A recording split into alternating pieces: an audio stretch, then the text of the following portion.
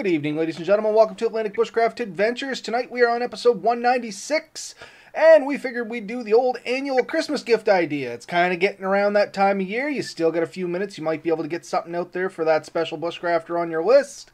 I think we have a good selection of stuff this year. We didn't really repeat stuff that we had done in past years, except for the odd thing we're going to reference there. But we have a great selection from stocking stuffers right up to main gifts and everything in between, in all honesty. So hopefully some people appreciate this.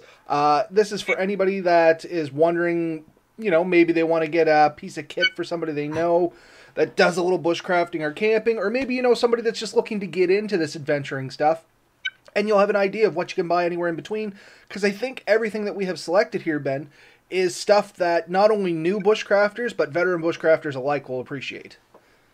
Yeah, for sure.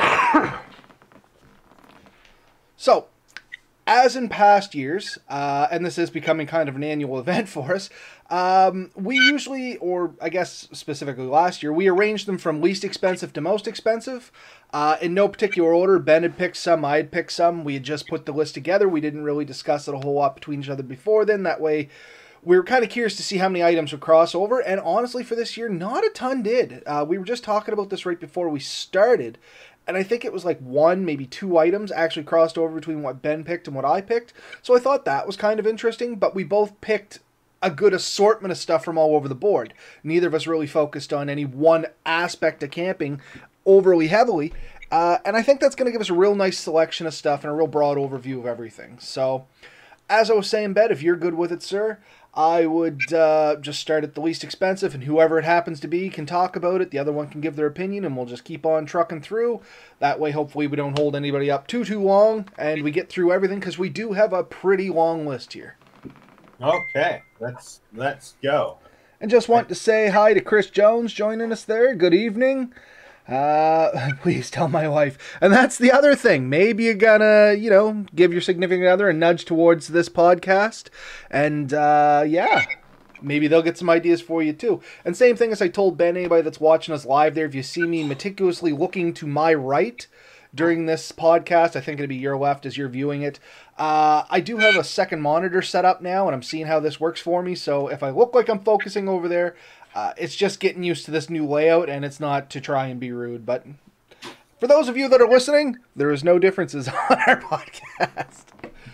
So anyway, jumping right into it, the first thing we head up, Ben, is actually one from you.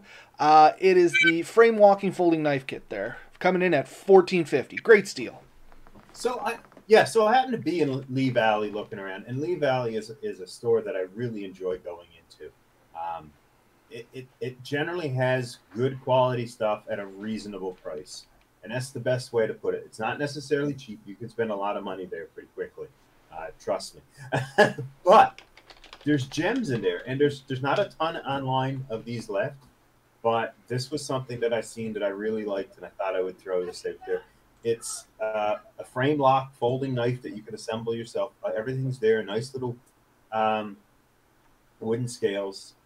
I thought it was really neat, so I figured we'd throw that up there so people could see it.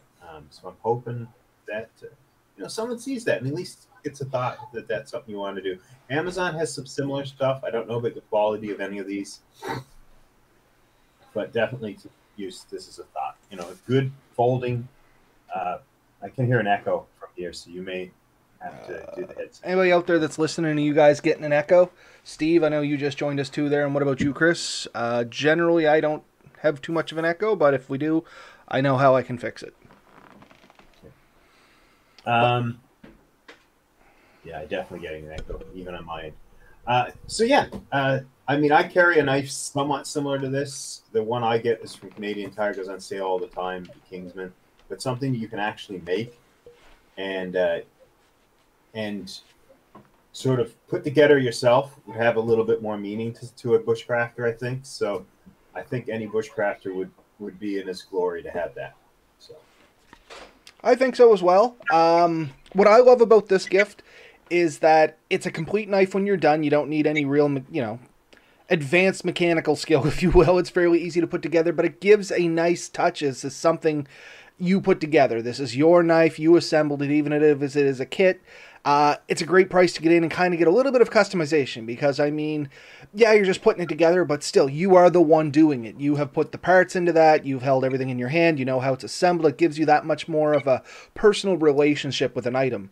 And once again, coming in at that great price point of $14.50, I mean, what a way to get into something like that. You can literally take that out of your pocket, go, hey guys, gals, whatever the case may be. Yeah, I actually put this thing together. You know, I had a hand in building this knife. And that's just kind of a nice thing to be able to say, honestly. Yeah, so I was impressed with it. I thought it was pretty cool. I highly considered buying everything they had there, honestly.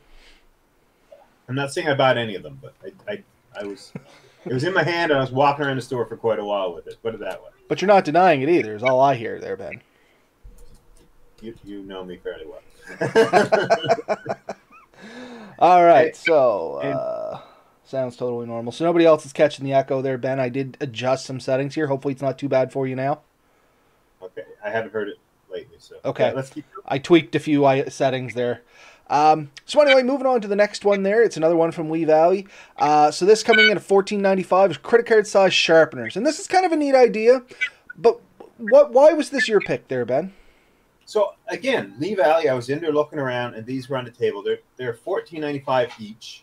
You have a series of ones. I think there was a coarse, a fine. There was, I think, 3 or 4 different coarse, fine, and medium, maybe. Sharpeners. They're all about the size of a credit card. They came in a nice leather sheath. And I thought, honestly, that was a quality thing. And they had that stand so you can kind of get an angle on it, which I think might be useful. I was talking to someone today about these, and they said, well, would they be very good? They're only small. Don't you need a full-size stone to get a good sharpen? And not necessarily. You could get an awesome sharpen on a stone that size. In fact, the stone I use most of the time is only about half the size of that. It's about the same length and maybe half the width, and it's a diamond stone. If I was to buy one, I would probably suggest the finest one and just use it as touch-up in the wood. So when you get out, you can use whatever system you use. But if you had all 3, it would be an easy thing. It would take up very little room. You could toss them in your wallet if you had to. You could toss it in any pocket on your pack. It would add no real amount of weight, and you could honestly touch up any of your edges while you're out there, from scissors to an axe head. You could do some serious repair on these. Fish hooks, anything, and especially with the fact that they're so flat and there's no back, you can actually get it in spots you wouldn't a bigger, thicker stone. So the thing I love about these, much like you said there, Ben, it's just the size. Credit card size, you can literally slip this in your pocket and forget about it. As Ben said, if you were going to pick one, I'd probably go with the finest stone there and use it as a honing stone when we were out in the woods. What a great, light item that you can throw in your pack. It's going to keep all your stuff sharp. And we've said this before, keeping any of your cutting instruments sharp is way safer than having it dull. At least, when it's sharp, you can predict what it's going to do. It's not hooking and stuff like that. It's just a lot safer. So with safety in mind, I mean, once again, $14.95 for one of these, one of the honing stones, and you'd be off to the races because it looks like it's great quality. Lee Valley always has, decent quality products. I have no reason not to think that this is right up there with the top of them that they normally sell. And I don't care if you're skinning an animal or carving a figure to leave in to scare your next guy that comes to the campsite, whatever you're doing, if you're making a spoon, keeping that edge really nice and fine is really important, especially for detail work and stuff. And I think I've mentioned this before. I've helped skin a few animals. My father used to be a hunting guide, and that was one thing. He was always putting that final edge on a knife, especially when you're doing work, because when it starts to get dull, the work gets infinitely harder and more difficult, and that's when you make mistakes. Taking a few minutes, he would touch up his knife 5-6 times while cleaning an animal, just to keep everything going as well as it could be. Well, like I said, that sharpness, it brings predictability. You know what it's going to do. You're not struggling to push it through, stuff like that. Fatigue doesn't set in as easy. It's just great to keep your stuff sharp. I mean, and it feels good. As the user, it's nice knowing that your gear is taken care of and that you have the availability to take care of your gear. So a question from over here in the comments. First of all, saying hi to Chris Lovelace joining us here tonight. Hey, Chris, great to have you on here. From Chris Jones, however, wondering if the leather case is sturdy enough for stropping. Now, just basing this off other products I've bought from Lee Valley, I would say you might be able to do like a folding pocket knife or something like that pretty easy. Not sure if I'd go bigger than that, but Ben, you said you might have had these in your hand. What's your thoughts? I think it would work. I did hold it. It seemed fine. They had a proper stropping tool there too that I had definitely picked up and played with myself. Um, but yeah, for a quick touch up, you could do that. I've used a leather belt that I've been wearing. I think you may have seen me do it one time. I used to have one with a nice solid steady handle, and it had the hook that went in. I'd literally hammer that into a tree or a branch, and I grab the end of it and I keep it nice and straight, and I'd strop like that. Funny enough, I use old belts. I have some old ones from work, like a weather belt is part of the uniform, and we're entitled to one every year. So as mine wears out and stretches and gets bad, I put it over to my knife sharpening stuff, and I have each one. I got 3 of them over there right now. I got one with a little coarser grit stropping compound rubbed into it, one with a very fine stropping grit compound rubbed into it, and one that's just naked or has nothing on it for that final polish and to kind of clean stuff up. And yeah, belts make great strops. And I think this would make a good strop. I don't know if I want to put any rubbing compound on it to get that mirror polish, just because it would make it dirty and stuff like that. But to each their own. Not that I would judge, just me personally. I probably wouldn't do it. But you definitely get like a nice folding knife. That one that we seen beforehand I would imagine would strop out on this perfectly fine. I think so. Steve, it's actually leather case. It looks like it's thin leather. I was just kind of reading the description on it there, and it does say for sharpening, blah, blah, blah, blah, complex, each consistent. I thought I seen something here about the case. Pretty sure it was leather when I held it. But... Yeah, I was going to say, I'd be surprised if it wasn't. Yeah, leatherette. Sturdy leatherette. So, yeah, that's kind of like a silked back leather. I think it'd still be fine. It was, a medium thickness. It wasn't the thickest leather I've ever held, but it wasn't the thinnest. Again, it's designed to be a credit card held size, and with the sharpener in it, it would be pretty sturdy to hold its shape. So I think you could get away with it. So my only question on this stuff, Ben, once again, taking from your first-hand experience, how brittle would that sharpener be? Like, is it fairly sturdy? Could you throw it in your pack and not have to worry about getting banged around a little bit? Or would you suggest maybe it goes to one of the more delicate pockets that it would be in your pack? I think it would be reasonably sturdy. From the playing with it I did, I mean, I never had the feeling that it would be something that would bend or crack. But like anything, if you want to push it to its extreme, I'm sure it would fail at some point. But with reasonable use, seems fairly sturdy. I would say anywhere you would put your cell phone in a good case, you'd be confident putting that. So I put mine in my back pocket and sit on a chair all the time. You're not going to break it by sitting on it. If you decide to use this to leverage open a door or break a lock, then I would think you could count it as wrote off. That's fair. But I mean, reasonable use seems good and sturdy. All right, so where does that leave us? Get rid of that one. So the next one up is actually one from my side of things. And this is just literally a little pocket butane stove. It's one I personally have. I've ordered this in the past. I have experience with this one. It's a basic unit. There's not a lot of bells and whistles and stuff like that to it, but I mean, $20. You know what I mean? And you can get the butane, isopropyl butane in a Canadian Tire. I think it's $7, gives you a can. I bought one can, does me about a year, because I don't exclusively use this. But I mean, it's very efficient, works fast. For $20, $27 if you buy the butane with it. But I mean, honestly, just the head alone, it's a great gift, because it's one of those things you always hum and haw if you need it as a bushcrafter. You always kind of want one, but you never really know if you want to buy one, because you always tell yourself, oh, I got my twig stove, or oh, I can cook on the campfire, or oh, I can do this, oh, I can do that. But the reality is, having a nice stove, like, you know what I mean, burner stove, sometimes it's just so easy. You fire it on, you snap it, it's quick, instant heat, and it really heats up a cup of water, 2 cups of water really fast. We did a boil test on one of these once. I don't know if I ever fully published the video, but anyway, it's like 1.5 to 2 minutes, boils 2 cups of water.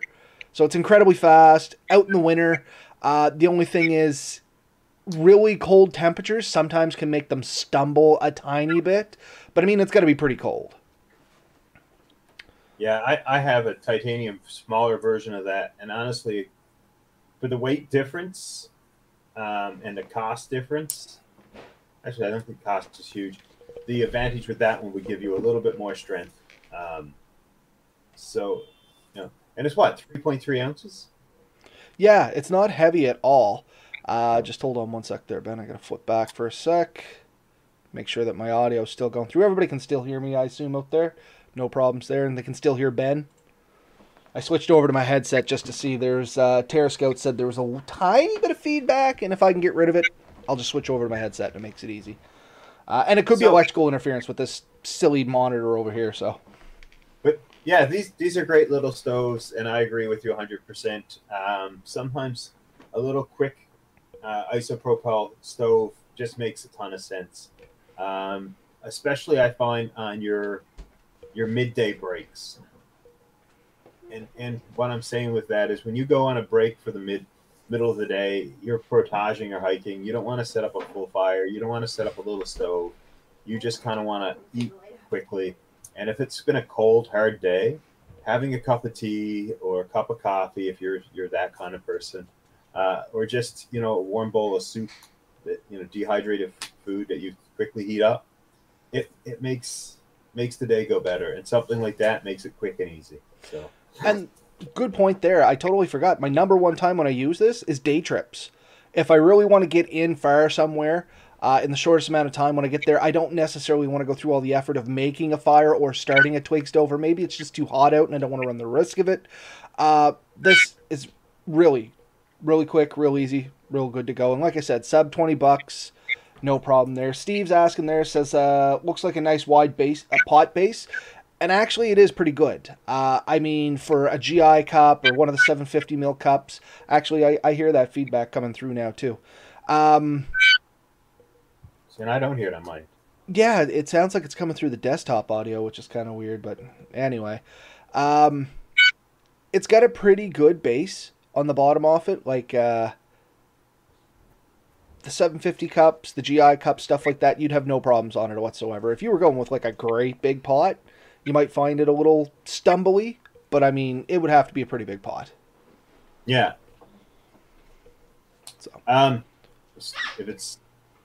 If it's to Steve, I think it is. He's witnessed my titanium one fail, and we were just cooking something up, and it was a mid-sized pot. Wasn't a ton of water in it. We were just trying to do coffee or tea for 3 of us, and it failed. So I'm kind of leery with my titanium right now. Works great, but when it heats to a certain level, it becomes unstable. Mm-hmm. So I tend to now indicate that people should consider this one. We lucked out on something very similar at, I think we got a Whisper Light in a thrift store that I've yet to properly test. But we had the same problem in cold. If it does get cold, so like a minus 20 degree day, good luck getting those things to do more than a mild flame. And I guess that's the only hint I would give to these. If you are going to use them in very cold weather, it is a good idea to take that canister of fuel out and tuck it inside your jacket for a few minutes. Don't put it directly on your skin because it is a cold metal cylinder. We don't want anyone getting frostbite. But if you can get it in there and get it warmed up a little bit, it is going to make it work a lot better. That's just kind of one of the downfalls. It's the same if it's propane, naphtha, any of those. It just doesn't vaporize as good as it can in colder temperatures because the flash point has been changed. And keep in mind that when it's running, it's going to cool down really quick. And if the air around it's cold, they will start to sputter quickly. Mm-hmm. So they are really good in the summer. Warm days, they're awesome. And even into the fall and spring. In cold winter, you may want to have a backup plan. And it could be as little as a small bowl and just putting water in it, because the water is at 0 degrees, which is significantly better than frozen. Or minus something, right? Exactly. Just keep that in mind. But all those things aside, it's still a great gift for any bushcrafter, and they're going to appreciate it. Yeah. All right. So, all right, we're making pretty good time. I'm just kind of watch how many things we have left versus the time we got left. We're going along pretty good. So the next one up, it's a ferro rod. Now, everybody, like I said, doesn't matter if you're a veteran bushcrafter, entry-level bushcrafter, a good ferro rod is worth its weight in gold. And these are actually some of the better ones that are still on the cheaper side. This is a 2-pack, a 1/2 inch by 4 inch. So, nice big size on them. They're pre-drilled with a hole in them. If you wanted to spend a little bit more money, you can find these with handles pre-attached to them.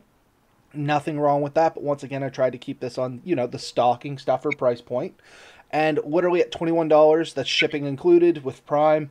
Getting two of these, that's great. I would be hesitant to say these would be as good as like your $50, $80 ones.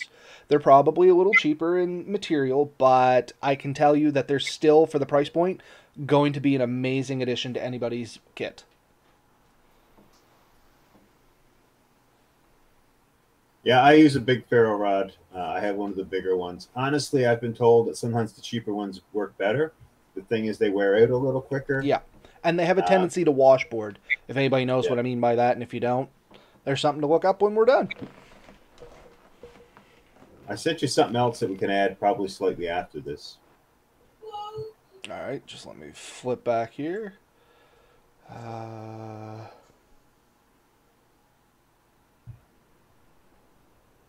All right. I see the one you want. We'll fire it in here. So next one up, while we're talking about fire starters, Soul Lighter. So this is something I've seen recently. I haven't tried using it, but I've seen other people using it, and it's a rechargeable lighter. And the only reason I suggest this as a possibility is not everyone is big on the ferro steel, and sometimes you need flame quick. And these things work by arcing electricity, so you can pre-charge the thing, and it will essentially last forever if you keep it charged up. I don't know how many lights you would get on a single charge, but I think it's significant to cover a trip. So I thought that would be something. So I looked at it. I'm sorely tempted to get one just for the novelty of it. It says it can start over 100 fires on a single charge, so I'm going to assume that means 100 lights. If they're, basic math, one spark, one light, I'm going to assume it's about 100 lights. Yeah. So, honestly, how many fires do you start on a single trip? Probably a lot fewer than 100. You mean your main fire probably once a night. Maybe lighting a candle or a lantern or something. So you're probably under 10 a day. Oh, yeah, for sure. I would probably peg it at more like maybe 2 or 3 a day, honestly. Maybe lighting the stove for 3 meals. So breakfast, afternoon, and then probably a fire in the evening. And you may have the odd other ones. So 4 to 5 would be pushing it, and not every day. So, yeah, a good thing to just throw in a pack, something like that. Well, that's the thing. We've said this before. It's nice to have your primitive fire lighting materials and your methods and all that. If you want to rub two sticks together, by all means, I fully endorse it and I wish you the best of luck. The reality is, at the end of the day, if that fails, it's so much easier to grab a lighter and just light that fire. You know what I mean? In my understanding, the arc in those things is extremely hot. So you will be able to get birch bark and small things to light pretty well with that. So. All right. Whereabouts are we on our list? We did the ferro rods. Oh, here we go. Funny enough, talking about the stove, when I originally picked mine, I had these side by side. It's just literally a camp cup or a cook cup. This one's the stainless steel version. They do make them in titanium, which I think I listed a little further on here. But, yeah. I mean, for 750 mil, and we've talked about this in the past, 750 mil seems to be that nice all-around decent size. It's big enough you can make a meal for yourself, but it's small enough it still, nests down and doesn't take up a whole lot of room in your pack. This one comes with a lid that has a built-in strainer, as you can see on there, which if people like Mr. Noodles and stuff like that, I thought was a great feature. And being the stainless steel, it does handle heat a little bit better, as Ben was saying with the titanium there, but at the cost if it's a little bit more weighty, you know what I mean? And it's going to hold heat a little longer than the titanium would. Titanium basically wants to take the heat off it. It's cool, unless something inside it is hot, you know what I mean? But the steel will tend to hold the heat a little bit longer. It also gets a little dirtier and stuff like that. But the trade-off is it's generally cheaper. Might be, a little better around the heat and stuff like that. I mean, we could get into debate of whether aluminum, steel, or titanium is better. All three have their advantages and disadvantages. Yep. And 750, I find, is really good for 1 to 2 people. If you're going with a bit more, you may want to look at a liter and a half. But for 1 to 2 people, yeah, you can cook most meals, easily make a cup of coffee. nice folding handles, doesn't take up a lot of space. You can do so much with those things. They are sort of the workhorse of your cook kit, and I think everyone should have something similar in their pack. Um, and I rarely leave without something like that. Mine are titanium now, but for years I used stainless steel and aluminum, and I still have an aluminum one I use to this day. And like you said, there's no wrong material. There's pros and cons to both. It just do your research, pick what's good for you. Yeah. So Cook Cup, we're sitting around the $25 mark so far. We're doing pretty good. Next one up is one of yours. This is a product that we both own, Ben, and we have both preached very high in praise. I can't say enough good things about this thing. It is an awesome little thing. I bought it for my wife. I have definitely stole it from her more times than I care to count. I've used up all the candles. I need to order more. But it is just a joy to have. It's enjoyable to have. It's just that little flame. It's not so bright that it bothers you. It's pretty easy. The only thing you want to keep in mind is if it is running and you move it around, you get the wax on the glass, you will have to disassemble it and clean the thing up. It's not hard to clean. I use boiling water. It mostly cleans off it and wipe it down good. A bit of soapy water. Other than that, I have nothing to say negative about these things. We've stuck them in outhouses. We stuck them up in tents. Hung them from the end of my hammock. It will stay lit pretty well all night on one candle. You can use 1 to 2 candles most trips. If you blow it out at the end of the, like when you're not needing it, these things will last for a long time. It's huge fun. Oh man, these things are wonderful. And Steve joining us here, Steve McDonald. We went out on a trip just a couple weekends ago to a camp. Yeah, that's exactly what I was saying, Steve. This is the one that I had hung up over the table and just let run all night. So it had that just little bit of light. So if you had to get up, because there was 3 of us staying in a little camp, and if you had to get up to go to the bathroom or something like that in the middle of the night, it's just enough light. You can get up. You're not falling out of the bunk. You're not tripping over stuff. You're not waking everybody up that's there. But it's dim enough that you can still very easily sleep comfortably with it, and it's not blinding you. It's not like that bright, aggravating light in the distance. And as Ben said, if you have this outside hanging from your guy line or something like that on your hammock or your tent setup, as long as it's not sliding down and, it's not windy out, this can be seen from a fairly good distance away. So if you do slip out and you need to go pee or relieve yourself or something like that in the woods, it's nice to not get disoriented in the dark, especially if you're not staying in a location you're somewhat familiar with. We've talked about this before. It's not really hard to wander away from your campsite just to go relieve yourself, get in there maybe 25, 50 feet, and then get turned around, especially if you're in places that you're not familiar with. I really like it. I can't say it.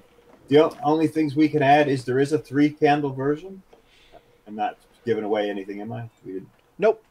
I should be able to bring that up too. There is a 3 candle version. It costs a little bit more, and I'm told you can actually cook on the 3 candle version. There is. I don't own that.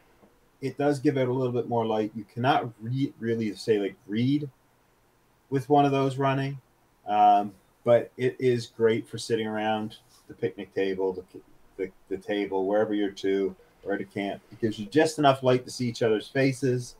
You can sleep with it, like you said. And it's just, it gets put in my pack. I take it out, I use it.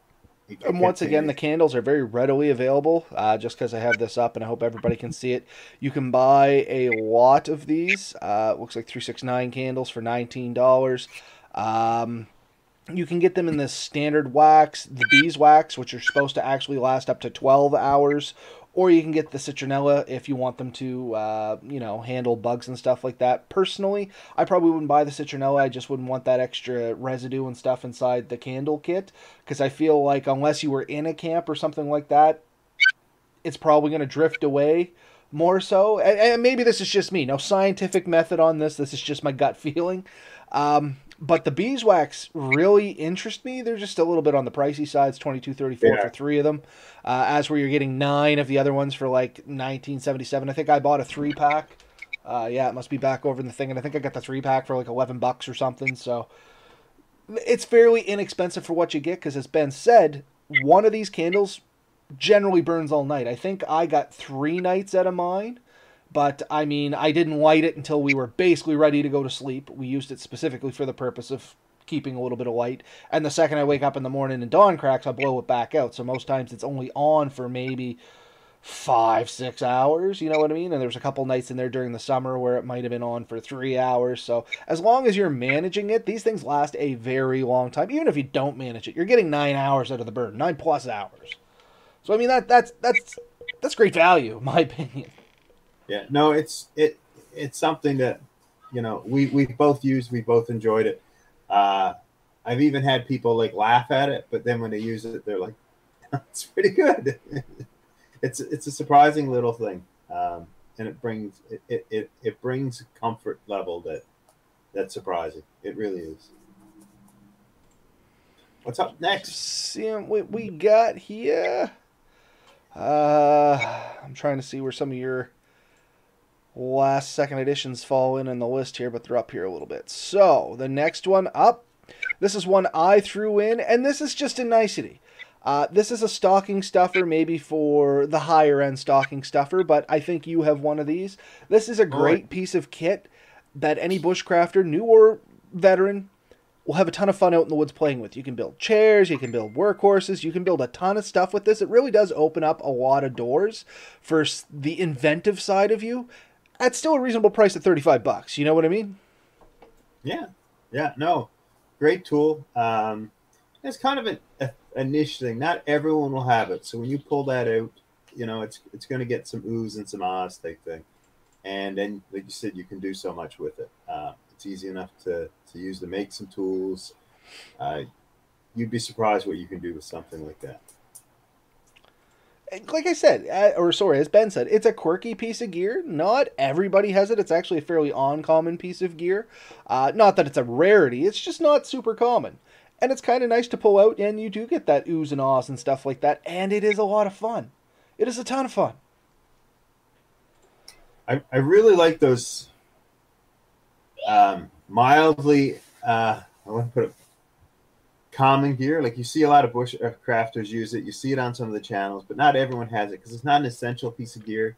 But you get a campsite, you got a bit of extra time, or you got something on the go, and oftentimes pull something like that out, and everyone's going to get excited to see it, and they're going to want to play with it. And next thing you know, you've built a chair in the middle of the woods for no apparent reason. But I mean, that's the fun of it, right? Yeah, right. Or you built a shelter you didn't need before.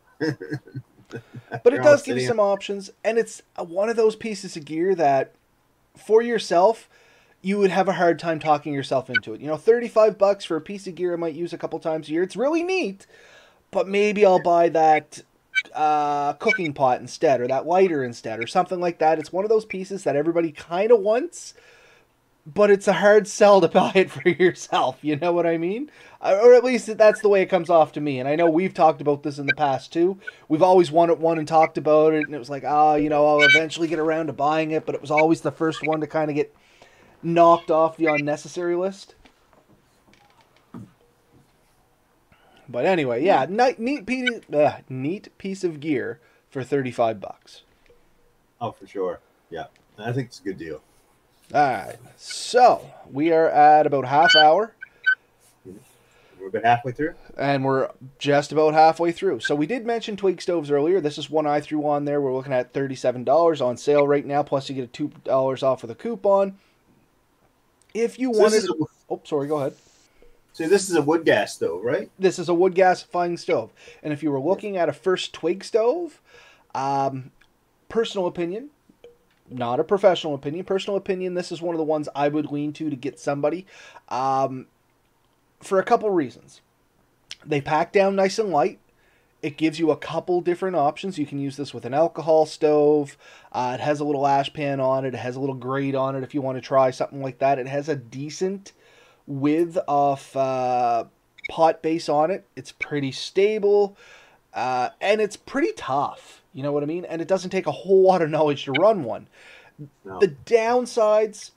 You're not getting any great fire in this thing. It's pretty small. You have to tend the fire quite regularly. It's not like you can just stuff it full and it'll stay going for any amount of time. You are pretty much constantly feeding it. This one specifically, You have to remove the pot to put wood into it. You have to put it down through the top. That's kind of an annoyance, but it's not a deal killer. Bouncing back to the other side of this, you can run one of these on wood pellets. Yes, I have done so. Now, mine has the door to put stuff in, and I really do enjoy mine. I've shown it a few times on the podcast. And the only thing I would say is you do have to really process your wood. You can't get like large chunks in there. You really want almost wood chips or pellets, something that size or bigger. Small branches, but it is efficient. So what you can cook for the amount of wood you're putting in it, I mean, you feed it a lot, but it doesn't burn a huge volume. And it's very compact. And the other thing I would mention is it's not necessarily the cleanest burning stove out there. So do expect a black soot on the back, on the bottoms of your pans. Other than that, it's a great option. And I think the beauty is for a longer trip, the fuel is readily available. You don't have to worry about running out of fuel and not being able to keep going. So. And I like this one because it does, for the newer person or somebody that's been out there a little bit, it does teach you the importance of processing your wood and stuff like that. You can't really cheat with this stove super successfully, but as long as you stick to processing your wood, as Ben said over here, it's a pretty easy stove to maintain and keep running. So, you know what I mean? Some of the twig boxes and things like that, sometimes they can get a little finicky because the air doesn't feed in exactly right, or they can sometimes get loose and wiggle and things like that. This is just a good entry-level stove. But yeah, so we're at about the $37 mark. We're still not super expensive, and we've talked about some really great pieces of gear. I think the prices start jumping a little bit now after the next one, but still not in the realm of insanity. None of our stuff is in the realm of insanity. So now we're going to kick it into gear a little bit. Next one up. This is because we're cheap. Frugal. I'm frugal. I like to say that. Not cheap, I'm frugal. But no, I like people getting the best bang for their buck. I don't have a lot of money to do this hobby, so I like to be able to get the most out of my money, and this is a lot of stuff that I have. A lot of this I have experience with. I have one of these stoves. We have one of those UFO candles. I have some of those ferro rods, and this is all stuff that I found works really well for the money you pay, and that's kind of where I was coming from with my gifts. Oh, okay. Gift ideas. However, this next one from your list there, Ben, this is the Opinel knives, and you and I actually have one of these. It was given to us by one of our viewers. I'm hoping yours... Oh, mine's right here. I was going to say, I couldn't find mine in my bag over there. That's because it's on my desk. So we do have one of these, so we do have experience, and we can actually talk about these a little bit, as you can see there. Could have swore I have mine on me. I use it every day. I have it on, and I'm pretty sure I used it today to open something, but maybe I left it at work and I didn't. I'd have to go through my stuff here. But yeah, no, Opinel knife, small, a lightweight knife, holds a really nice edge. The only thing I would put on it is a relatively thin edge. Mm-hmm. So it's delicate. I wouldn't use it for heavy duty stuff. So if you're doing hardwood and carving things that are like big chunks and really like twisting on it, I think you could damage this knife easily. You could definitely damage the edge. So use it for the appropriate things. I could really see it as a food prepping knife, opening packages, string, stuff like that. Very much so. If I was getting the heavier carving, I would probably use a different knife. We have carving knives that we've used. I didn't put any on my list. Maybe you did on yours. We'll see. No. We had those last year, so I didn't want to repeat the wheel. Yeah. But we if you're wondering about that, watch last year's episode. It is still as valid today as it was last year's. Yeah, so that's actually exactly what I used mine for. And once again, Steve can verify this. Last time we were out, I took it and I used it exclusively as my camp knife. So all my food processing, all my little work and stuff like that was done with this knife. Held up very well. As Ben said, the edge can be a little delicate. You don't want to get in there twisting around and hitting on harder materials and cutting up next to bone. It's probably going to cause you a little bit of issue. But for like cutting meat, opening packages, chopping up vegetables, slicing things, this thing was awesome. And I kind of like that it's a little bit delicate simply because then I tend to leave it specifically for that use because I'm a bad person for my hip knife becomes my all around knife. I will take it straight from cleaning a deer to carving a stick to cutting my steak. You know what I mean? And it's not a bad thing, but you tend to get different. Like, you set your knife up for different things, and an all around knife is good in theory. It's one of those things that works good at a lot of things, but not really well at any specific thing. And especially for food prep, it's nice just to have a dedicated knife, and that way you're not cross contaminating and stuff like that. I'm the first one to admit I'm not as good as I should be for watching out for cross contamination. I'm still alive, but I am pretty. I don't want to say old school, maybe silly is the word. Of I don't mind eating a little bit of dirt and stuff like that. I think it's good for the immune system. Now that's probably going to be my dying words on my gravestone. You know, here lies Robert thought it was appropriate to eat dirt. I can just see it, but I don't mind that kind of stuff. But it is nice to have a dedicated knife for food prep. That was something I really enjoyed. Yeah, I think we've talked about this before. Neither one of us would ever be found other than on an airplane with one knife. Yeah. So Steve did use this knife a little bit, and his comment was he did try to do a little bit of feather sticking with it, and he did say it is a delicate edge. And I know, like, I tried doing a little bit of carving and stuff with it because this is when I was taking it out to test it. As we said, a viewer has actually donated us 2 of these knives for us to test and to put into our own kits because we didn't have one, and huge shout out to them. We mentioned that in another podcast, so shout out back to that, and a good reason to go back and listen to other podcasts if this is your first time here. But yeah, great knife. It's nice having that dedicated edge just for food prep, and it fits in your pocket. It's a nice folding knife with a unique white wood handle, and I kind of like that about this. It does have that locking ring collar around it, so it still has a locking blade feature and stuff like that. It's a still nice, safe knife. But it's a really nice knife with a very simplistic design, which is hard to get. A lot of knife makers overcomplicate things for no reason. There are other versions of this knife, and I'm tempted to get a few and see what they are like. If some of them have a heavier blade and stuff like that. But yeah, highly recommend it. We have the number 8. I believe that this one is a number 8. There are some slightly different handle designs and stuff. Mine is blue. Yours is red. Or orange, red-ish. Yeah, but yeah, no, solid knife. I really do like it. But again, it has that fine edge. I have really, other than when I first got it, it had a wire edge. I quickly cleared that up, and I have hardly had to do anything with it since. And I have been thoroughly testing it. Mine needs to be sharpened. I'm noticing I can't shave hair on my arm. But like I said, I kind of put it through the paces when I was out there, so I kind of expected it to damage the edge a little bit. I was trying to carve some hardwood and stuff like that, so I'm not really surprised. But I mean, it's still sharp. It's just not hair popping sharp. Don't get me wrong. What else do we got? Okay, moving on.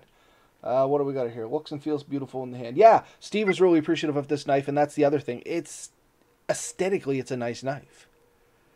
Yeah. No. All right. That's 38. Right? Yep. All right. So this is the next one. This is you, Ben. This is. So this is a kit I bought in pieces and built the sort of this for myself, and the other piece of it will come up later. But it's a deflator kit. So if you are heading into the woods and you're going to be in questionable traction, you're on rough roads, it does help to be able to deflate your tires a few psi, and this kit makes it quick and easy. So those little brass things, go back one slide. Those brass things can be preset. All you do is you get a tire at the pressure you want, and you just back it off till it starts to leak, and then tighten it up, and then use that locking ring to lock it in place. I did mine all to 15 psi. It took me about 5 minutes to do all of them. I was very happy. Then I inflated my tires back up. Now they're all set and locked, and they're put in my bag. And this is for when I go into the back roads, the fire roads, whatever you want to call them. You put those that slightly lower power or psi. You don't lose much in the way of clearance, but what you do is you gain a lot in traction and you gain a lot in suspension. So your tires then sort of absorb things, and it takes the stress off the rest of your vehicle. So not only do you have better traction, you have better suspension, and it's really going to help you with your vehicle. What it will hurt a little bit is your gas mileage, but honestly, the trade-off is definitely worth it. When you get back to the highway, you just reinflate your tires and off you go. So this is a good little kit. It has the deflators. They're very simple. Some advice: lube them up, put a little lubrication in them, just a drop of oil in each one. Apparently, it'll give you a much more consistent result. Some people have tested that. I've watched the videos. I've followed it. So I just put a little bit of lube on each one. And this set comes in a nice case and a gauge. The thing I like about these gauges is they're generally locking. So when you put them on your tire, it hits your PSI, it stays there. You can look at it, you hit the button, it resets. So, yeah, that's what I have to say about this. If you want to add something? Well, no, I don't have a lot to say to it because I don't own one, and I think you summed it up real good. The only thing I noticed over here was Red Bear Tactical joined us, said the deflators are awesome once you have them all set up. And Red Sand Adventure said he needed a set, and the second I seen this come up, the first person I thought of was RSA there. Because I know he's getting a vehicle all ready up there, and if nobody's checked out his YouTube channel yet, or their YouTube channel jump over and check it out. There's some good stuff over there. They're going to be doing some vehicle camping, and this is definitely something you folks need because it's going to make those banging around the backwoods and stuff just a little bit more enjoyable for you, and it'll take some of the work out of it if you do have to drop your PSI. This is way simpler. Ben used them. He thinks they're great. I tend to trust what Ben says because I do know when he says he's tested them, that doesn't mean he's set them and pushed the button and like, oh, they work good. No, he's probably taken these out and beaten around the backwoods and known that they're holding up a little bit. So you can kind of go from there. If it was me, I would trust that 100%. You folks do your thing. But I know Ben would test these things. That being said, I want to throw one thing out there. I wouldn't personally leave those things on when you're driving around, and I'll tell you the reason. Is in impacts they may lose a bit more PSI, and I just wouldn't want to damage them. So run them on, but you screw all four of them on, take a drink of water or whatever. By the time you're finished, they're all good. Undo them, put your caps back on, drive away. They do say you can leave them on and drive, and they'll depressurize as you're going.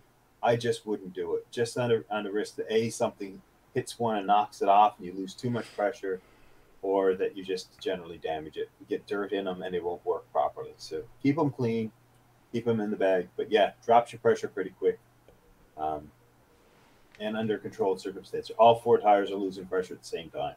You don't have to sit there and watch and fill with your little gauge. I think the next part of this, it's actually 2 ahead, but I'm just going to fire it in next just to kind of roll with the theme on this one. So keep on trucking, Ben. Tire pressure, yes, the tire gauge. So this is the other thing to sort of add on to this. I bought all this summer, and I'm really excited to use it. I've been playing with it quite a bit. This is a heavy duty, decently fast, and the price is right. I've seen bigger ones, more expensive ones. They have the clips that go right on your battery. I highly recommend you do. Running that right off your cigarette lighter very well will burn out a fuse, and you'll be regretting it. But yeah, these things, there's a few different versions. But yeah, this is the company I bought from. The pressure is good. It worked fast. I was able to put it on my tire, and it was only a few short minutes to put that 15 PSI back on my tire. And then I went around and checked all my other tires and played with it. And it seems like something that I trust to go a lot. So that's now in my bag. I have a box in the back of my vehicle, and I put my whole kit in that little cloth bag that it comes with. So the black bag up here? Yeah. I am going to trust the gauge on I think mine has the analog gauge, but I do trust the gauge on my separate singular gauge than the one on the machine. It's good to get you in the ballpark, but use a separate one to verify. So the other reason I wanted to roll this right over behind the other one was because Red Bear Tactical followed up with definitely need a quality compressor to go with the deflators that we talked about previously. And I know this was something that you had done a fair bit of research on, and by fair bit of research, we have mentioned before that sometimes we become a little compulsive with the research that we tend to do. And you see me talking about that for about a year before I bought it, at least a year. Oh, at least. So, a couple of comments. RSA, Red Sand Adventures. I have airbags in my truck. Do you know if you could tap into the compressor to air up my tires? So, my question would be, RSA, do you have a compressor that auto-inflates your airbags? Or do you have to manually set yours? Because I have seen both. A lot of quarter tons and stuff like that, you have to externally inflate or deflate the airbags. It's just kind of stabilize it out when you have a heavy load on the back, more than self-adjusting, self-leveling. So if it has a pump built in, all you have to do is see what your maximum PSI is on that pump. Once again, airbags, depending on where you're going, can be anywhere from like 90 to 210 PSI. Higher, depending on the size, the size of your airbags and stuff like that. But as long as it has a compressor, I would imagine that you can poke into that with some sort of air chuck and you'd be able to attach it to do your inflating and stuff like that. My suggestion, if you do that though, is do it somewhere closer to the compressor, that's somewhere tucked up where it can't easily get damaged, because by putting something like that in, you're going to affect the structural integrity a tiny bit, so you don't want it like flopping around. Just make sure everything is good and secured to the frame and stuff like that. With like big trucks, 18-wheelers, whatever you want to call them, I know it's a pretty common thing that you'll tie into the air that usually inflates the seats and stuff like that. You can put in an air gun. It aids in the cleaning of your cab and things like that. Or you can tie into it on the outside and you can literally put like an air compressor into it to inflate a tire or something like that if you need to. Or you can put it onto the glad hands. So I assume you should be able to do that for a smaller version as well. Not a mechanic, not an engineer. I would do your research for sure, but I imagine there's a way to do it. What's your thoughts, Yeah. Ben? I haven't really worked with airbags. I know there's aftermarket airbags you can put in that you need a separate compressor to use, and I think something like this would easily do that. But look at the pressures you need for the work you're going to be doing. Some of these that I chose one specifically, like this one I think is 70 liters per minute, which is almost twice as much volume as a lot of the other ones you can get on the market. But you oftentimes see a payoff on that where the max pressure is maybe 100 psi, where some of the cheap ones that are like 20 or 30 liters per minute, but they can do 300 psi. The thing is, I don't need 300 psi, but I do need 70 liters per minute because I'm planning on filling up 4 oversized tires, and I don't want to be there for 2 days. And the cheap ones, I have had them almost melt doing one tire. And so I know what you mean. They overheat real easy. I've seen that too. A lot of them have a duty cycle of, say, 5 minutes and then a 10-minute wait, or 10 minutes and a 5-minute wait. And the problem is, if you're filling up 4 tires and it takes 2 or 3 breaks, now you're looking at an hour, hour and a half to fill up your tires. You're going to kind of wish you had a hand pump at that point, right? Just to address a comment from here, Red Bear Tactical saying that the airbag air systems generally don't have enough cubic feet of airflow through them. The reason I asked if it had a built-in compressor is a lot of times when they do have the built-in compressor, they'll have an air bladder system or like an air pig system that'll generally hold the bulk of your air. Once again, pulling my knowledge from like 18-wheelers, I'm not super familiar with the smaller airbag setups. A buddy of mine used to run one, and I know he did some stuff with it. But with the bigger ones, there's generally some sort of, big tank that's going to hold the majority of the air. That way, if there was like a sporadic loss in pressure or something like that, it can counteract it a little bit until you get stopped and safely maneuvered. Because otherwise, if it doesn't have some sort of air system holding there, if something leaks, it just drains out and you don't really notice it until it's too late.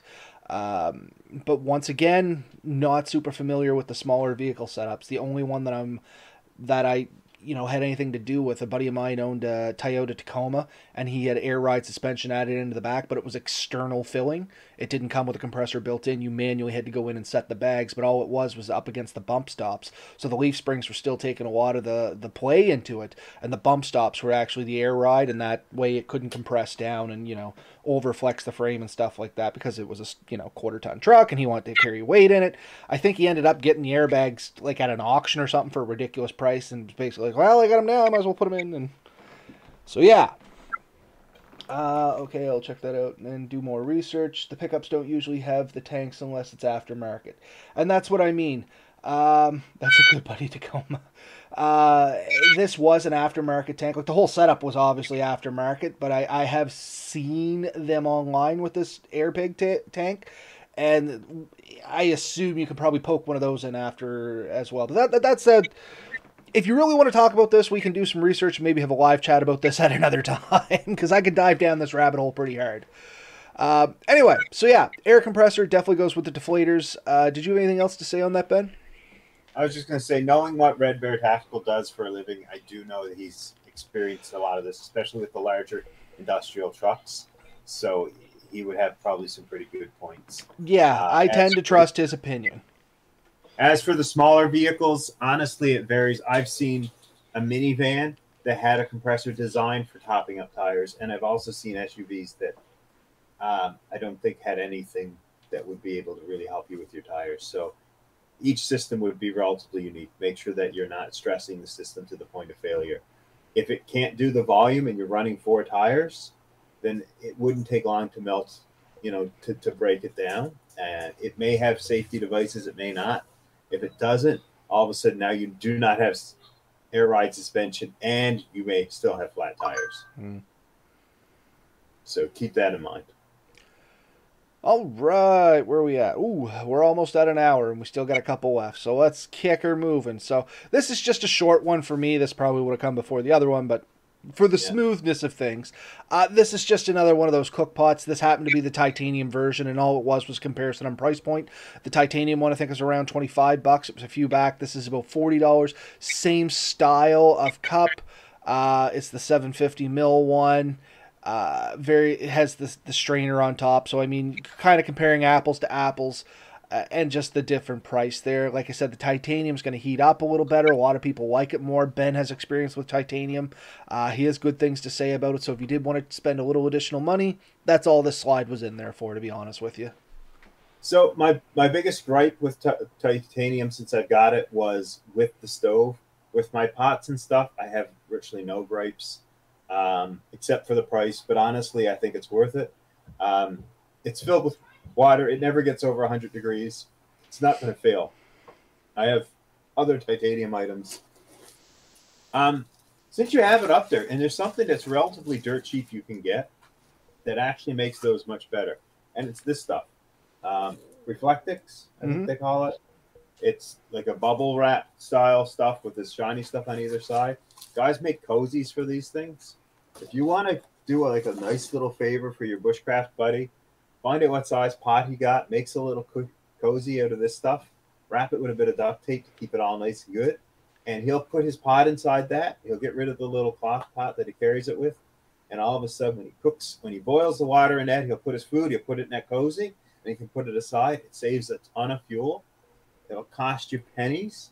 And I mean, you can buy kits of that stuff for $20-$30, I think, and you can make enough cozies for everyone you know.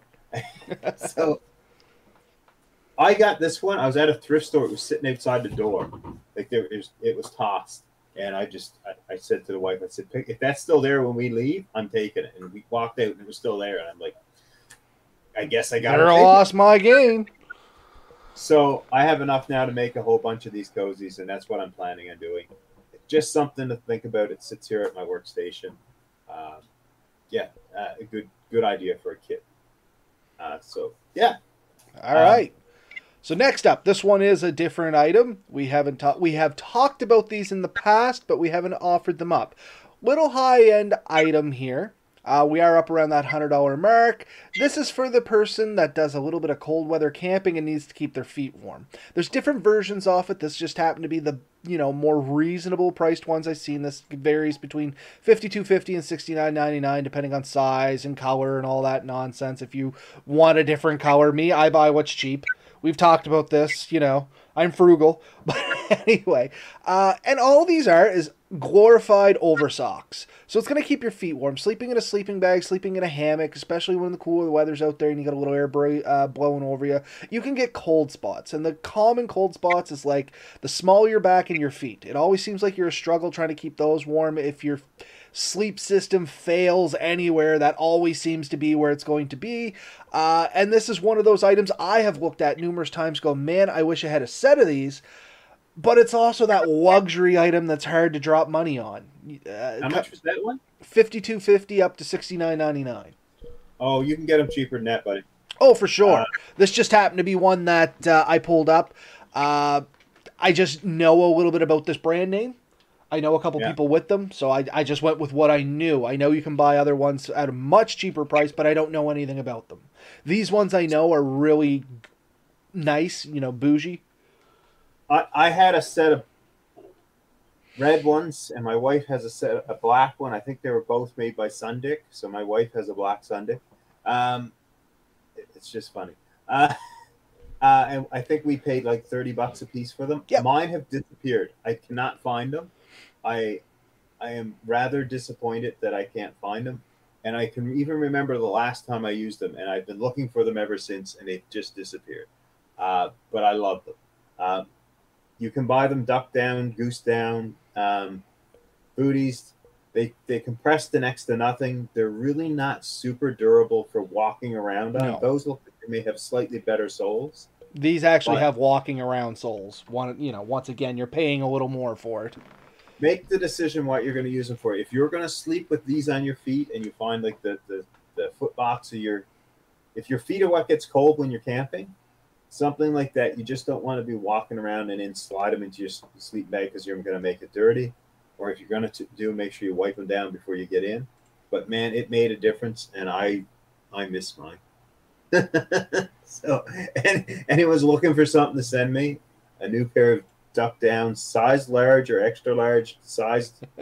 It can be oversized. So these are the ones you just sent me as well. These are $31.59. So I mean, way better price. They seem to have good reviews. I don't know anything about this brand name. Yeah, and I don't either, but that would be something I would potentially buy. So there isn't quite a range, probably as low as $25 or so. You can find these things, if you look around a bit. But definitely something to consider if you're doing winter camping, fall camping, and you get cold feet. Some good booties that you can just slide on and sleep with, and just when you're just sitting in the camp or sitting in a hot tent. And you just want to keep your feet warm, and you don't want to have big, heavy, clunky boots.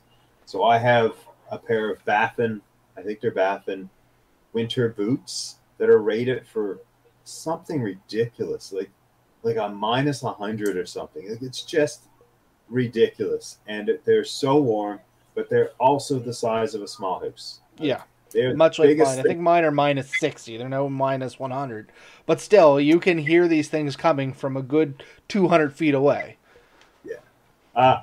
But mine, I went in on the Christmas Eve sales last year. I was in Cabela's, and I think somebody had given me a Cabela's card, one of my coworkers or my boss, I think, and I put it towards it. I think I got $60, and it was on sale for less than 100, so I picked it up for change, honestly.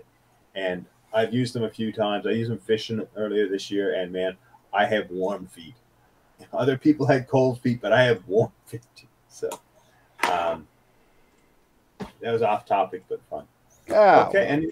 Okay. Is there anything? Yep, we got a couple left. We got 4 left, and we're already at our hour, so we got to plow through here, bud. So this one, I loved this one that you added. It was something that didn't come up on my list, but as soon as I seen it, it was like, oh, that's a no-brainer. So go for it. Dyneema, Amsteel, call it what you want. This string, it is my version of paracord. this stuff does not stretch. It is super strong, like ridiculously strong. Like this stuff is probably rated for 2,000 pounds at 764. I was gonna say this is what my whoopee slings are made out of, and they're rated at like 1,000 pounds each or something. You can suspend a 300-pound man between two trees with this stuff and not worry about it. You can probably help tow your car with just a couple lashes of this thing. Well, I think I told you to this. When I bought the original whoopee slings, I bought 2 sets, and I actually towed my car with my Ranger off one of these. I mean, I was pretty dainty. It was flat ground. I wasn't towing it out of the ditch or anything like that. But I was just like, there's no way this stuff is as strong as they say it is. And I still have those whoopee slings. I just put the good ones on my hammock, of course. But I still got those out in the sunroom. These ones here say they're rated for 880 kilograms or 1,900 pounds, 1,938 pounds. Just shy of 2,000 pounds. Ridiculous amount. It is a lot of fun. So this is where you can learn how to make whoopee slings. What's the other ones? ORCs. There's other things you can make. I was making soft shackles out of this stuff. Yep. Ridge lines. It's great for ridge lines because it won't flex. You can make up predetermined guidelines using the same method as the whoopee slings, and it's really easy to adjust. And honestly, there is no wind that is going to break this, so it will not be the weak point in any system. So I've used this stuff. The guidelines I use a lighter version called Lash It or Sling It, but the same type of material. Learn how to do a berry, and there's so much you can do with this stuff. And it's not a great knot material. You don't really want to be tying knots into it and all that. It is much better to use the proper splicing methods. But get into it. I highly recommend. If you're a bushcrafter and you want something, everyone uses the paracord. To me, it's worn out, but it stretches. It's not a great rope, honestly. The advantage it has is the multi-strands inside that you can use for other things. But honestly, buy the right line for the job, and you don't need that. So go out and buy some fishing line, get some Lash It, get some of this stuff, put a few skeins, whatever you want to call it, a few lengths into your pack, and you're never going to regret it. This stuff, I used it for absolutely everything. I bought that Lash It, and I've been using it over and over for anything and everything. I think it came with 200 or 300 feet in it, and I've made guidelines out of it. I made whoopee slings for the kids' hammocks out of it. I think that stuff, it's like an 8 or less. It's rated for 400 plus pounds. Like, oh yeah, I'm sure it's insane what this stuff is rated for. I could suspend you with these fine ones, but the thing is, nobody would look at it and say, "Yeah, that's going to hold Ben or Robert." They wouldn't do it, right? So Red Bear here, just going back to the boots, he says he's not sure who rates the boots, but sometimes it's not right. He's got boots that's rated for over -100, and he can tell you at -50 his feet were cold. I don't care who you are, at -50 and anywhere beyond that, it's just cold in general. There's no warning. And then what's he say? That's the same material that they use for wench line, and that's right. Like the stuff that we're talking about here, it's the same stuff for wench. And he said the same size as the steel wench that's on his wench for his vehicle. It's rated for 25,000 pounds. I mean, the wench on my ATV is rated for 6,000 pounds, and it's using this stuff on there too. Yeah, so it's equivalent strength to the same diameter of steel, and the beauty is in a wench, if it ever fails, the steel cable has stretch, and when it comes back with the force of a god, and it will. I've seen videos where it ripped through cars. It took people's heads off like mannequins. It's just violent. This stuff lets go. It doesn't let go at the same force. It'll leave a mark, but it probably won't cut you in half. So I think the stuff is awesome. Does it have some downsides? It does, but they're pretty few and minor. It is a little bit more prone to abrasion than steel cable. But honestly, I've been using the same set of whoopee slings since I got it, and I've had absolutely no trouble. I highly recommend this as something for a bushcrafter. $50, but that's 200 feet, I think. Yeah, that is 200 feet. And Red Bear just made a good point, and this was something that I noted in the instructions when I bought mine. Direct UV sunlight kills this stuff. It will deteriorate in sunlight if it's left out in direct sunlight for long periods of time. Yeah. But I mean, if you're using as whoopee slings and stuff like that, generally it's covered over a little bit. Yeah, and you're sleeping in it. In the morning, you generally take it down. You might leave it up for 1 or 2 days. It's not hurting it. But yeah, if you left it up year round, it would fail more quickly. But yeah, no, great stuff. And it's great fun. So a bushcrafter could definitely get a ton of fun out of this. Trust me. You'll geek out from experience. This Yeah. was another one of yours, Ben. I did have the Sawyer Mini in there, but I had taken it out because we had it on past years. But I like this one. So this is one a buddy of mine, Chris, got me into it, I think, and then my wife got one, and I'm pretty sure this is the one that they're using, and maybe a smaller version of it. But it's what was it called? Go Be Free. Yeah, Be Free. It be the free. reason the reason they like this over the Sawyer Mini was if you're out in a canoe or kayak, you just open it up, put it in, close it up, and you can drink through it a little bit easier, a little bit freer than the Sawyer Mini. Can you do it with the Mini? Yes. This is just a little bit easier. It has a similar filtration system in it, but they found it a little bit easier on the go. I am not dissing or telling people don't get the Sawyer Mini because I still think it's the superior system. But this one is a great on-the-go one. We've already covered the Sawyer Mini, and I'm not telling anyone that there's anything wrong with that. I'm saying this is another alternative. And honestly, what do we always say? One is none, two is one. Yep. Something can happen to one system or the other. Having a couple of systems makes sense. And I agree. I don't have a lot to say on this one because you pretty much summed it up, Ben. It's a great second item. Yeah. Sorry, I know I'm hitting things hard today. You're just too efficient, Ben. Another one. I had a different saw in here, and we're going to talk about that in a second because you had the same one. But this was a great one, too, from Lee Valley for a nice folding saw. I like the price on this one, too. I've looked it up. It's on Amazon for quite a bit more, like 50% more. This was one I found in Lee Valley. I liked it. I looked at it. I thought it was really cute. It's small enough to fit in a pocket. So it's hence the pocket boy. Silky is a great brand name. Everyone seems to like it. It was really popular for quite a while. And a lot of people were using the Gomboy. This thing was like a samurai sword when it was open. And it had a handle that 2 hands and of 2 people could be used it for. But this one's small, compact, comes in a nice little plastic case. I may or may not have one. Or more precisely, I may have bought one as a Christmas gift for someone. But I thought it was a great little thing. We're always looking for a quick, efficient way to cut branches, twigs, things like that. You would probably not be cutting large trees down with this thing, but the average thing that you would burn in a campfire, this will quite efficiently do. And it doesn't take up a ton of room. I don't know what the weight is, but I don't remember feeling that it was overly heavy. 7.2 ounces. So half a pound. What can you do with half a pound? For someone like me and Robert, we take 50 pounds. So that's 1/100th, 1% of the weight we take. Wouldn't even notice it. No. So Chris Jones says, I prefer these smaller size saws. I've used the big ones, but then I have to carry them around. And there's some truth to that. You know what I mean? The bigger it is, the more you have to carry. And Red Sand Adventure says he likes this too. I have a saw that was very similar to this. It was not the Silky Boy or the Silky Pocket Boy. It was a clone. And I can tell you there is a difference in quality. You do get what you pay for when you buy the brand name sometimes.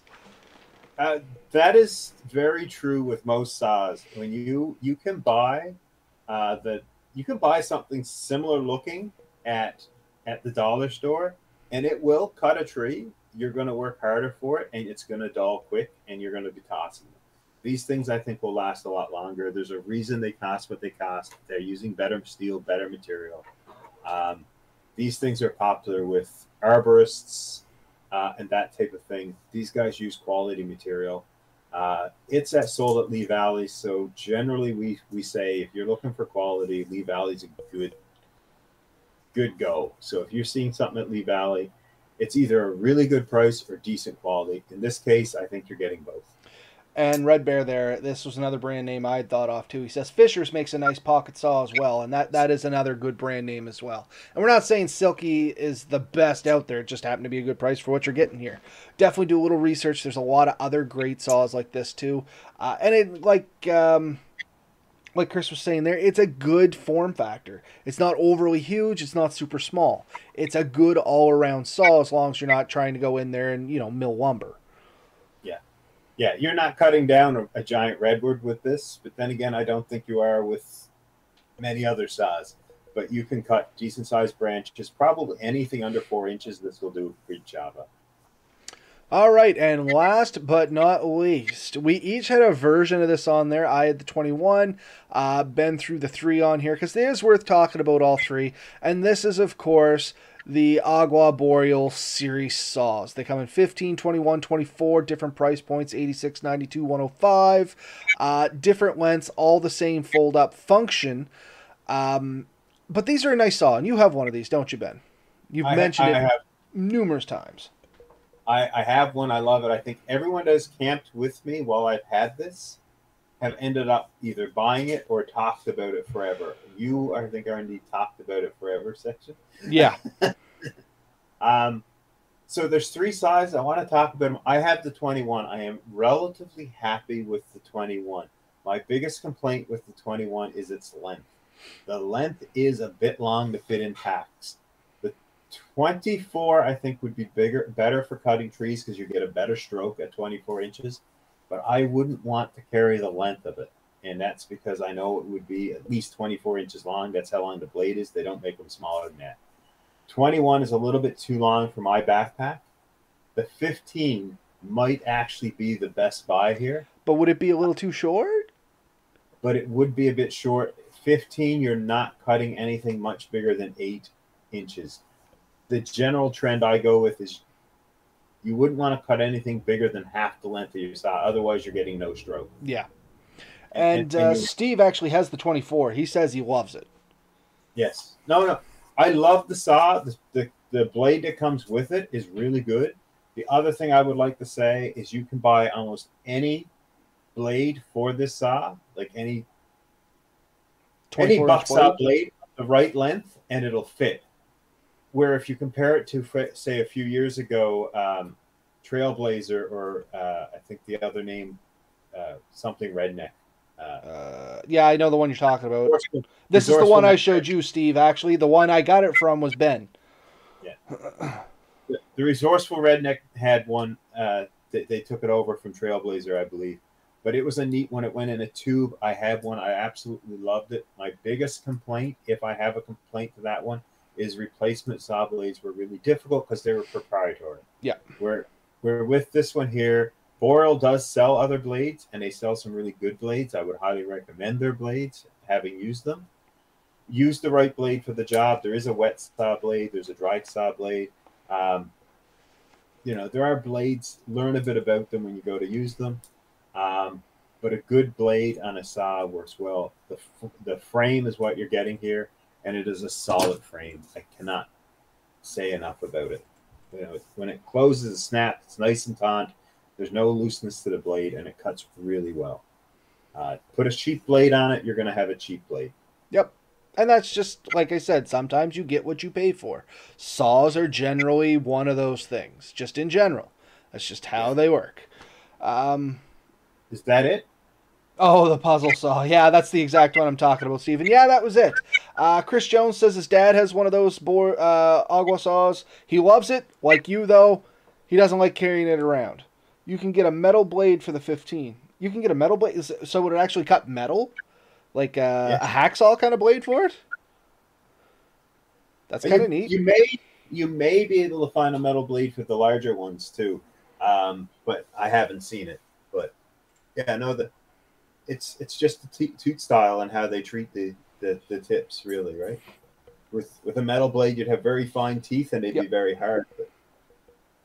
But, it's a great saw. I really like it. And it's when I pack, like I just packed everything for winter kit. So if I go anywhere in the next few months, my kit will be more or less ready to go. It's all in one big tub. And honestly, I can't say enough about it. it was one of the first things that gets tossed in. The only thing that I would have liked to have in there was a couple of good versions of sleeping bags, but honestly, I'm not finding a great price of one that I highly recommend right now. I did find a decent one in Cabela's the other day, and I sent to someone, and maybe I can find that and send it on to you. That would be the last thing that I would have And liked yeah, to have. I looked for a sleeping bag and for a decent tent, and frankly, pound for pound, buck for buck, there's not a lot of good deals out there right now. I think it has to do a lot with, everything kind of went up in price, cost of fuel going up, all that great stuff. But Here, let me send you this. all right, send her over. So this I sent to a buddy I work with. He was looking for a winter one. This was about the best one I have found. The price is actually really good.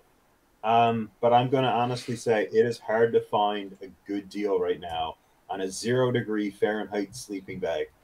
This at $120 is about it. Its compression factor is not quite what you would like, but at this point, I wouldn't be complaining about it. And if you're winter camping and pulling a sled or something, you can afford the bulk. Yeah. So And that's actually a real good price, $120, $0 or 0 degree bag, and that's generally 0 degree Fahrenheit, folks, not 0 degrees Celsius. so 20, minus 18. Yeah, minus Ballpark. 18 Celsius ballpark area. It's synthetic, which means, if it gets wet, you should be able to dry it out and all that good stuff. That's actually a really good price. It's Ascend. It is Cabela's brand, I believe. Um, they make some decent products. They probably stand behind it. I haven't tried this particular one, but if you're looking for a winter sleeping bag and you don't have 300-400 bucks to throw at it, this might be one you want to look at. All right. And it had multiple sizes. You could buy bigger and wider Yeah. versions of it. The That's price what I was changes. just looking at here, was I seen that there is different sizes off it going through.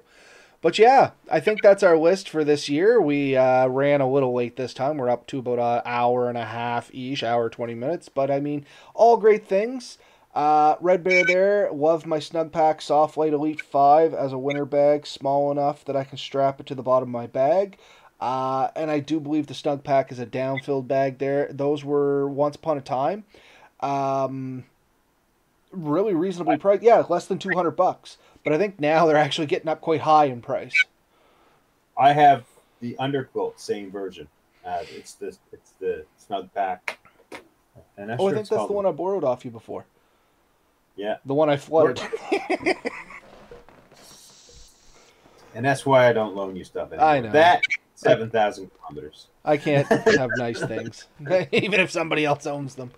But yeah, I think for tonight, that's a great list of stuff. A lot of this stuff, if you get on Amazon and the places that we showed you, you can still get this picked up and get it to that special someone if you have them and you're still wondering what to get them. So hopefully that gives you folks some ideas. I know there's a lot of stuff on that list that I'd be super happy to receive. I know there's lots of stuff on that list that Ben would be very happy to receive. So once again, not just for the new people, this is for anybody that's into bushcrafting. You probably will find something on that list that those folks would very much appreciate. So just so you know, you can get the Snug Pack Elite 5 on Amazon right now for the low price of $486. Yeah, I knew they had gone up in price quite a bit. So Steve McDonald, the little stocking stuffer stuff, Bic lighters, hand warmers, fire starters, headlight batteries, all that stuff is great. And I mean, I carry that, like, literally hand warmers. There are so many hand warmers floating around my stuff. I have two right here on my desk. You can get I think these were from the dollar store. They actually work okay. You can get the brand name ones. They all add things in. Any of that stuff is great little stocking stuffer items. If you can find a piece of flint, any bushcrafter's going to enjoy that. If you're in a part of the world where that stuff is readily available, you can find that outside on the ground. Man, you could make bushcrafters across the world happy with a handful of that stuff. There, $200. Found it. Elite 5. The Elite Probably 5? American. Yeah. I am just genuinely surprised. That's $300. I thought you said it was $200. The one I just sent you? Yeah, it's It says sale. 296.14 Canadian. Okay, so it shows up as American on mine. Oh, okay. Still Sale 300 one. bucks is not a bad price on that. All joking aside. But yeah, a decent sleeping bag you aren't getting for next to nothing, right? But occasionally you find a good deal. The one Tigris Nordic Defender, which I've been using, was on sale for $90 a few weeks ago. Now I can't find it at all, so I think they sold out. I think they got rid of existing stock. But it may show up again in a few months. Keep an eye out for that one as a possibility, but realize it might come back. It's $300-400 when it comes back. So Red Bear, got my little girl with Thyme Zip a lighter cover. Any of that stuff. Those are great stocking stuffer items. But yeah, once again, we kind of ran a little late here. I think we should try and wrap it up. Hopefully we give you folks some good ideas out there. I can tell you now, if you folks want to buy any of that stuff from me, I would be more than happy with it. So probably any bushcrafter that you have in your life will be much the same. Other things that we could throw out there quickly, and then I'm going to shut up, and I know that's hard for me to do. First aid kits and emergency blankets. Yes. The Soul version that's a little bit thicker, you pay about $20 for it, but I think it's significantly better than the $1 one from the dollar store. Although that one is a usable product. Anyways, yes, get out there, have fun, buy some of this stuff. Send us copies if you want. Like Robert said, we will be happy to receive anything on that list. Absolutely. And just to say, shout out to everybody that joined us here tonight. We had Chris Jones, Red Bear Tactical, Steve. We had Red Sand Adventures. Chris Lovelace joined us at one point there. Hopefully I'm not missing anyone else there. If I did, I apologize. I'm just doing it off memory. Thanks for joining us, folks. We'll see you next week when we'll have another interesting topic for you. Get out there, play safe, send us some of your stories, and I'm sure we can have a good chat about them. Night, everybody. Oh, sorry, go for it. You know, just listening to everyone you mentioned, we may not have a huge audience, but we have some of the highest quality audiences. We have the highest quality audience. Can't knock our audience. So thank you guys for listening. I think over the years, we've got to know almost everyone here. And we appreciate every one of you. Merry Christmas. Merry Christmas, folks. See yous.